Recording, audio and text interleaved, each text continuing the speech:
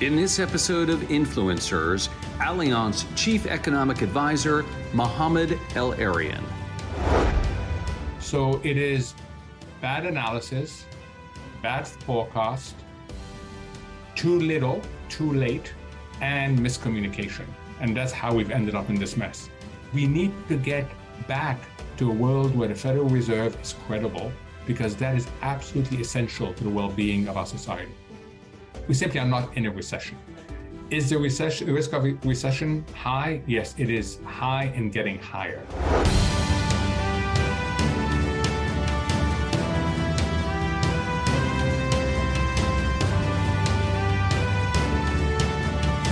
Hello, everyone, and welcome to Influencers. I'm Andy Serwer, and welcome to our guest, Mohamed El-Erian, president of Queen's College at the University of Cambridge and chief economic advisor at Allianz. Mohamed, great to see you. Thanks for joining us. Thank you, Andy. Thank you for having me on your show. So you said at one point recently, I think, that you thought inflation had peaked. How did you arrive at that conclusion? Can you elaborate?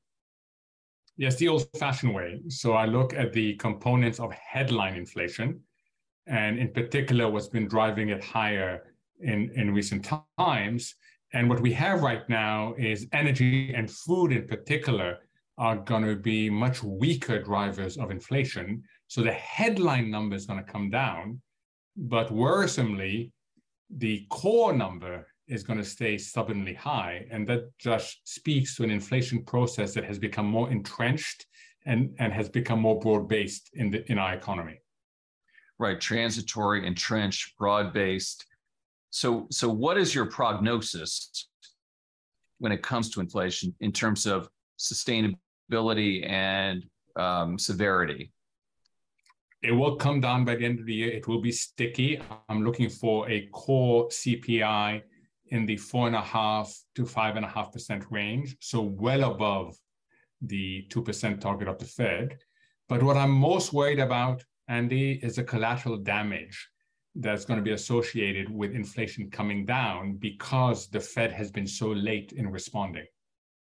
Yeah, I mean, you've been critical of the Fed in a high-profile way, and so what do you think of their moves to raise rates and combat inflation? I mean, how did they get it wrong? Why did they get it wrong? How wrong has it been? So they started getting it wrong 15 months ago when they absolutely embraced the notion of transitory when it was an open question. Had they listened to companies, they would have been much more humble in saying we don't quite understand the inflation dynamics, because companies themselves were warning that the supply disruptions they were seeing, and we know the list, supply chains, containers, ships, what companies were seeing, what they were warning, saying, we're not sure they're going to resolve themselves quickly. And yet the Fed got hooked on this notion it's transitory. And then it got itself into a cognitive trap. It kept on repeating it and repeating it and repeating it all the way, as you know, till the very last day of November, by which time it was clear that inflation was a problem. And then we tied it, but didn't move. It could have done more at that stage. And you ended up with this absurd situation that in March, it was still pumping in liquidity. It was still doing QE in March when the inflation rate measuring for February with a month lag was already at a 7% handle. So it is bad analysis, bad forecast, too little, too late, and miscommunication. And that's how we've ended up in this mess. A cognitive trap sounds like something we all should be avoiding, Mohamed. So the causes of inflation, obviously COVID leading to supply chain issues. Then we have Russia. Those may be transitory, or we certainly hope they are. What about globalization and nationalization, deglobalization? Is that a bigger factor and a more worrisome one even, perhaps? So what you point to is really important. So we have two big dynamics going on. One is on the demand supply. We've gone from a world of deficient aggregate demand to a world of deficient aggregate supply. And you spoke about the elements of that. That's going to resolve itself. But we have another phenomenon going on, which is the nature of globalization is changing. And we are going from a very intense focus on efficiency, on just in time, to another focus on resilience, just in case. And that transition is by its nature, inflationary. And that hasn't played out fully yet. That's why it was really important and it remains really important to ensure that the inflation dynamics don't develop very deep roots across many, many segments of our economy. Otherwise, we may end up with a low growth, high inflation environment for much longer than we need to. Could it ultimately be a good thing, Mohammed, that we are reshoring a lot of our supply chain in the United States? And wouldn't technology then mitigate costs over a period of time? And that would perhaps offset inflationary pressures and create jobs in the United States, maybe a win-win? So I think that's the most likely long-term journey. The problem that we face is that the most long-term destination. The problem we face is that the journey to that destination is so tricky that we may end up at another destination. So yes, it is a good thing if we get there, but you don't get there without a lot more policy focus, a lot more private-public partnership, and a lot more communication than we've had so far. What do you think about central banks generally, Mohammed? I mean, there's some people who are critical of the Fed, and it's like you talk to them for 5 minutes, and it turns out they're these people who hate all central bankers. I don't think you're quite in that camp, but is there a cult of central banking? So first of all, I'm not at all in that camp. I think central banks play a very important role. The reason why I'm so critical is because central banks have an enormous responsibility and they're given enormous power. Where else do you have an institution that is so powerful and can make decisions on its own, has political autonomy? And that is an incredible thing to have. And that comes with a lot of responsibility. So you have to be held accountable to your actions. And I think central banks are absolutely key, and politically independent central banks are essential for economic well-being. So I am not in the camp of central banks are something we shouldn't have and everything else. No, we absolutely need them, but we need them to function well. And we need them to be honest. When they make a mistake, tell us why you've made a mistake and tell us what you've done in order not to repeat the mistake. You know, it dismays me, Andy, that when the Fed publishes its quarterly projections, people call it laughable. And who calls it laughable? Former Fed officials. They also complain. And we need to get back to a world where the Federal Reserve is credible, because that is absolutely essential to the well-being of our society. I also want to ask you about GDP and using it as a measuring tool, as a be-all to end-all to measure nations' economies, and even actually to measure their societies. I mean, there's been some talk lately about how that's not maybe the best way to measure an economy. What do you think about GDP? So it is a shortcut, but it's not comprehensive enough. The problem is that, talk about cognitive trap, we've all gotten used to measuring things by GDP, and we're having a huge problem getting out of that. Also, the nature of your GDP growth is important. Is it inclusive? Is it non-inclusive? That's really important. So look, it is a useful measure, but it is just a tiny perspective into an economy. We've been talking a lot about inflation, but what about the R word, recession? Do you think we're headed for a recession? If so, how severe will it be? What do you see in those tea leaves, Mohammed? So my definition of a recession is a holistic definition. It goes well beyond 2 quarters of negative GDP. We are not yet in a recession. We're not. The labor market is too strong. Consumer spending is too strong. Business balance sheets are too strong. We simply are not in a recession. Is the risk of recession high? Yes, it is high and getting higher. Why? 1, the Fed is hiking into a slowing economy. 2, as the IMF forecast showed us recently, all the major areas of the global economy are slowing. They called it gloomy and uncertain. These are strong words coming from the IMF. I was there for 15 years. I know you don't use the word gloomy lightly. So we do have a high risk of recession. It's not preordained. There are and should be various measures to be taken in 4 areas in particular to stop us from slipping into recession. But let's monitor it. The risk is certainly high, Andy. What are those 4 areas? So first and foremost, we got to get control of the inflation beast. And that is a Fed that needs to act in not only tightening its monetary policy, but also regaining credibility. Its forward guidance right now is almost meaningless. And that's not a good thing. It's a major tool of monetary policy. So the Fed has a lot to do on the inflation front. Second, we need to target fiscal policy more to protect the most vulnerable segments of our society. That has massive economic, social, and political consequences. Third, there's a whole host of pro-growth, pro-productivity reforms that need to be done, including to increase labor force participation, to improve what you talked about, the supply chains. They have a domestic angle and they have an international angle. And then finally, let's not forget financial stability. Let's not forget how risk has not only morphed and migrated from banks to non-banks, but non-banks have been encouraged by years of zero interest rates and massive and predictable liquidity injections to go well beyond their native habitat in taking risk. So the non-banking sector is still offside, and we have to keep an eye on the financial stability risk because that could come back and harm the economy. I want to drill down on number 3 because we focus so much, or we tend to, both people in my business and people in your business, on monetary policy. But are there physical policy tools coming from, say, the White House that can be utilized to combat inflation and to fight recessions? And what are they? Yes, absolutely. They don't have an immediate effect, but they are important.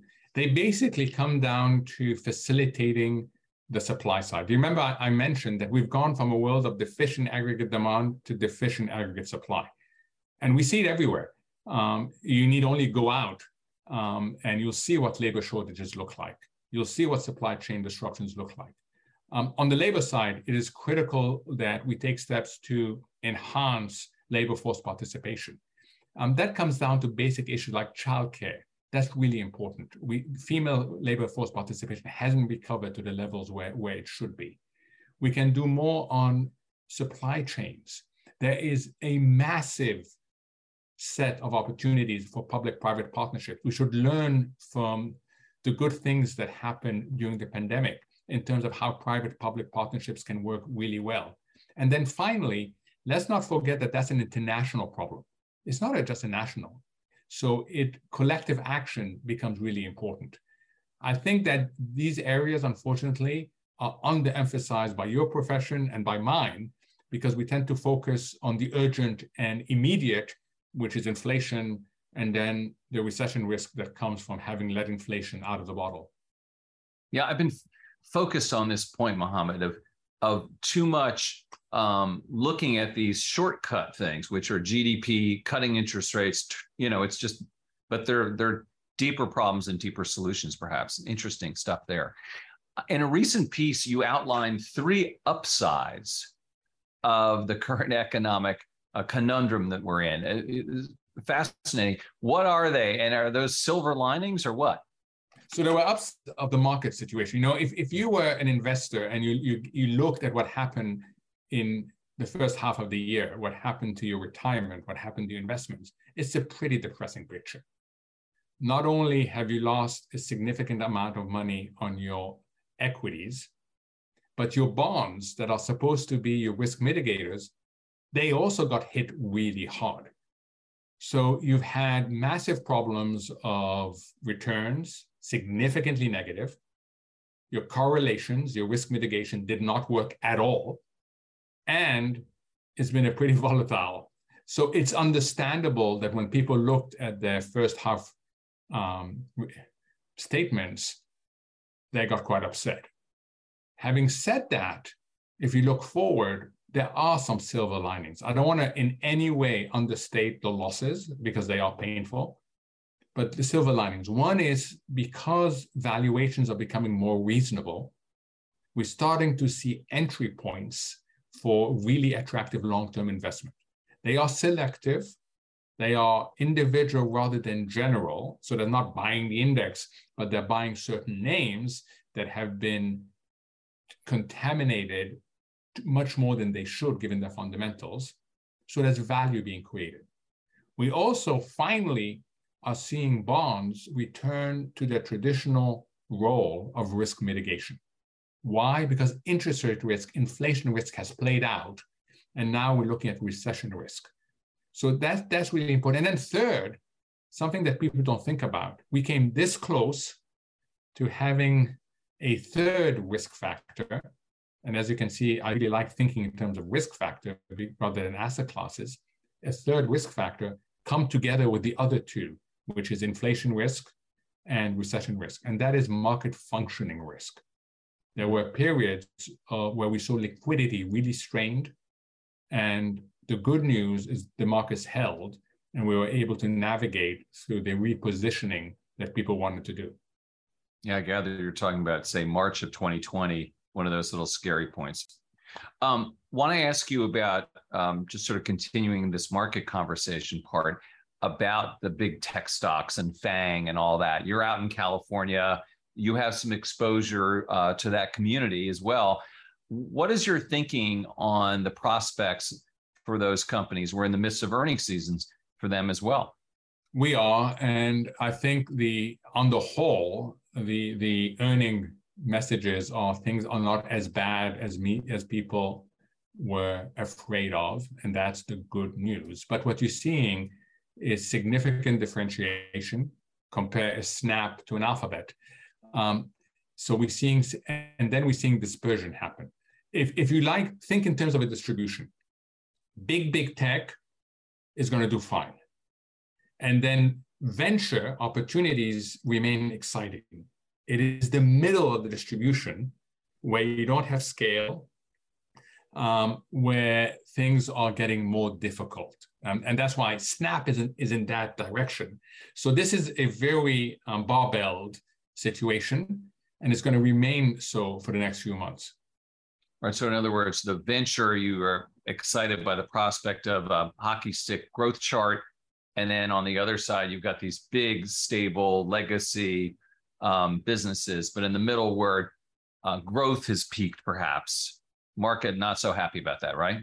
Right. And they find it much harder to compete with the giants because they don't have the diversified sources of income that the giants have. So they have less resilience, which in turn reduces their agility. And you need that agility when you're at that growth path. Right. Shifting gears, in another recent piece, Mohammed, you mentioned the implementation of the Debt Service Suspension Initiative and the formulation of the Common Framework for Debt Treatment by the G20, which is a form of assistance to emerging countries during COVID. Were these mistakes? Why or weren't they? So they were good intentions. Now we're going back to 2020. First, second quarter, when we've realized that this shock was a significant exogenous shock, where the poor countries in particular would need to liberate financing for COVID relief. And the official sector came in with these two initiatives that you mentioned. The Debt Service Suspension Initiative, DSSI, which basically said, you don't need to pay us. We are going to postpone your payments. And then the other one was the Common Framework, which was meant to bring different creditors together in order to provide relief to developing countries. It was a good initiative. It was well-intentioned. The implementation was disappointing. And disappointing in two regards. One is you didn't get private sector participation. The private sector ended up being a free rider on this because there was no mechanism to get the private sector involved. So the private sector continued being paid while the public sector carried the burden once again. And that's not a repeated game, Andy. At some point, the public sector says no more. we need fair burden sharing. And then if you don't get fair burden sharing in an orderly fashion, you end up having fair burden sharing in a disorderly fashion where everybody loses out. The second issue that was disappointing is that it simply suspended the payments, but didn't restructure them in any fundamental way. So now, if you look at the profile of debt servicing, there's a big bulge coming in a year and a half's time, which is somehow going to have to be navigated. So good intention. It was the absolutely right approach, but unfortunately, implementation fell short of expectations. Another area where you've weighed in is Russia, and recently you've recommended we continue our sanctions against Russia. In particular, you've said that we should end exceptions for its energy sector. Why is that? We're in the muddled middle right now. We have imposed sanctions on Russia for good reason. We have undermined its economy, but we've carved out the most important sector for Russia, which is energy, and allowed that to be treated relatively favorable. So the outcome of that is that Russia declares that sanctions haven't hurt it much, and we are disappointed that we haven't been able to encourage Russia to change its behavior. And the reason why is because of these carve-outs. So we can continue in this muddled middle, or we should bite the bullet and end these carve-outs, because we've done something else, Andy, that you and I will be talking about in the next few years. We've weaponized the international payment system. Mm-hmm. And we've weaponized the international payment system without any set of standards, safeguards, or anything else. And if you are in a third country looking at that, you're going to start asking yourself questions as to your vulnerability to a dollar-based system. And if we're not careful, we end up fragmenting the global economy. Can you explain what weaponizing the monetary system means exactly? Yeah, Russia is a G20 member. Russia is the 11th largest economy, or was the 11th largest economy in the world on the eve of its illegal invasion of Ukraine. And the notion that you would put sanctions on its central bank, the notion that you would take it out of the payment system and wouldn't allow it to settle through the payment system, was one that was almost unthinkable. That is the nuclear weapon of sanctions. Trade sanctions, sanctions on individuals, this is something we know. And you know what? There is a system that governs the trading sanctions, etc. But this was something really different. It's very powerful if you don't have carve-outs. You can bring an economy to its knees. I mean, imagine that I suddenly stop you from using any credit card, debit card you have, and all you have is a bit of cash, and I tell people you can't accept Andy's cash anymore. No matter what you want to do in terms of paying or receiving, you won't be able to do it. That's how powerful sanctions on the payment system is. So we've weaponized a really powerful tool without having the safeguards that come with weaponizing a really powerful tool. The other big actor in this equilibrium or disequilibrium is China. And I wonder how concerned you are right now about the US-China relationship. So it is not getting any better. It is, if anything, it is getting worse. It is particularly concerning for countries that I call having the dual option model. I mean, think of Australia. For a very long time, Australia looked to China for its economic prosperity. That's where most of its exports went. That's where economic activity was expanding really rapidly. And looked at the US for national security.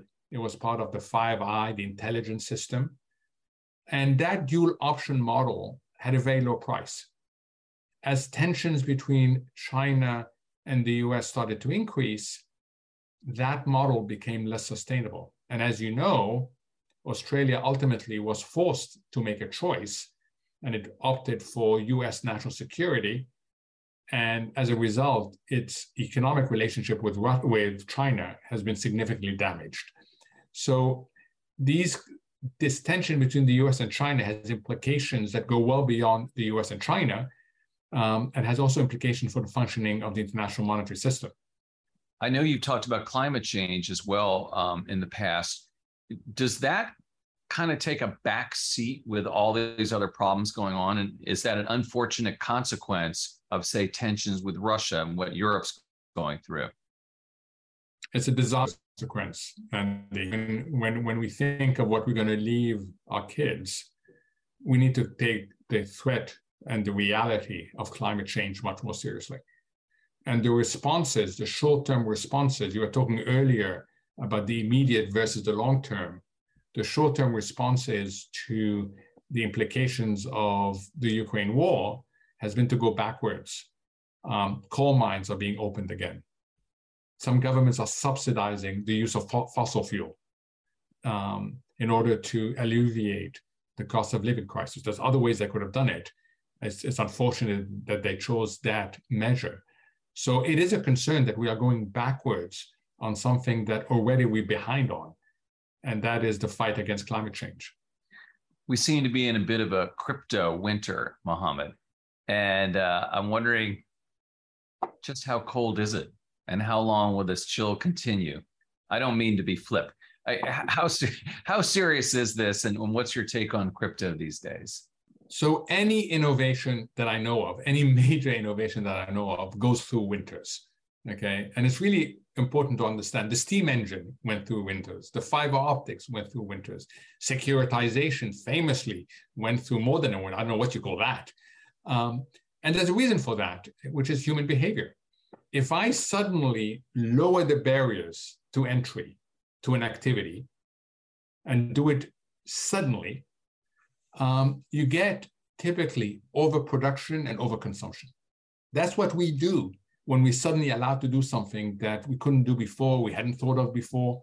We overreact. So it is not surprising to me that innovations are never linear.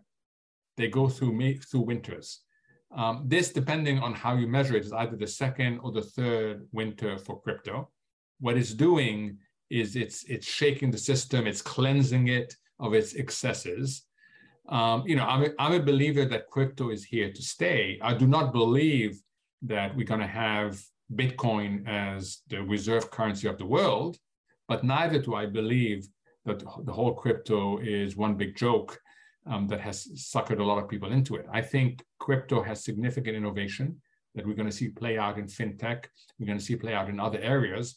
And what you're getting is a bit of a flushing out of the system. And I think if you are a long-term player in that space, particularly in the application of the innovations that come with crypto, that at the end of the day is going to end up being a good thing for you. Mohammed, you've lived all over the world. Now you're bouncing back and forth between the UK and the United States. What is the UK versus the United States like now? How has that changed? Maybe they used to be at parity in some regards. Are things different? Not part of the EU anymore? What's it like? So I think the US is much more resilient than the UK. Just look at what's happening right now. Yes, the US is having difficulty with inflation at 9%, with growth slowing, but in the UK, it's called the cost of living crisis. And that cost of living crisis is giving rise to industrial action. There are strikes. People feel that it is the summer of discontent. So the systems are different in terms of their ability to absorb shocks. And then the second issue is what you just said.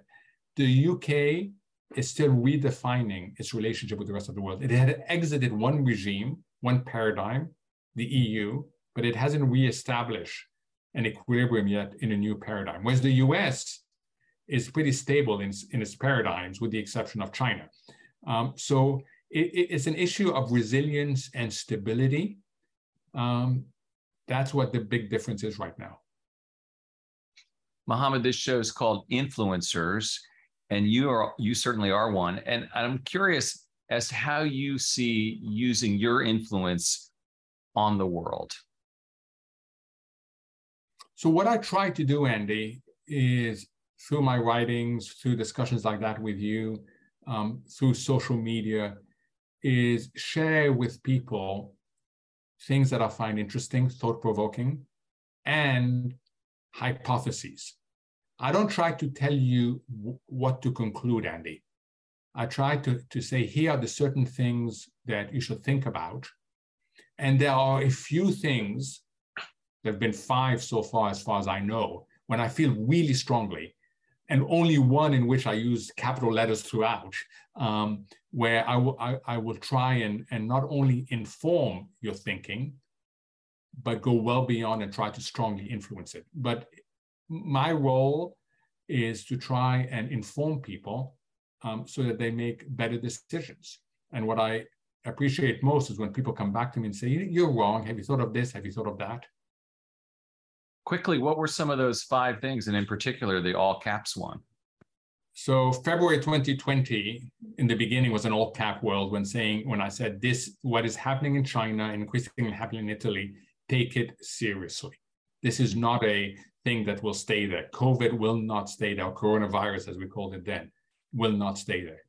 The global financial crisis, inflation. I wrote a book, as you know, in 2016, The Only Game in Town, that looked at what would happen if we continued to rely on central banks, and central banks were forced to stay out of their well-defined area of operation for such a long time. So it's that sort of thing. And of course, it was Argentina's default, which I couldn't understand in 1999 and 2000, why people were continuing to allocate so much money to a default that I thought was almost preordained because of past policy failures.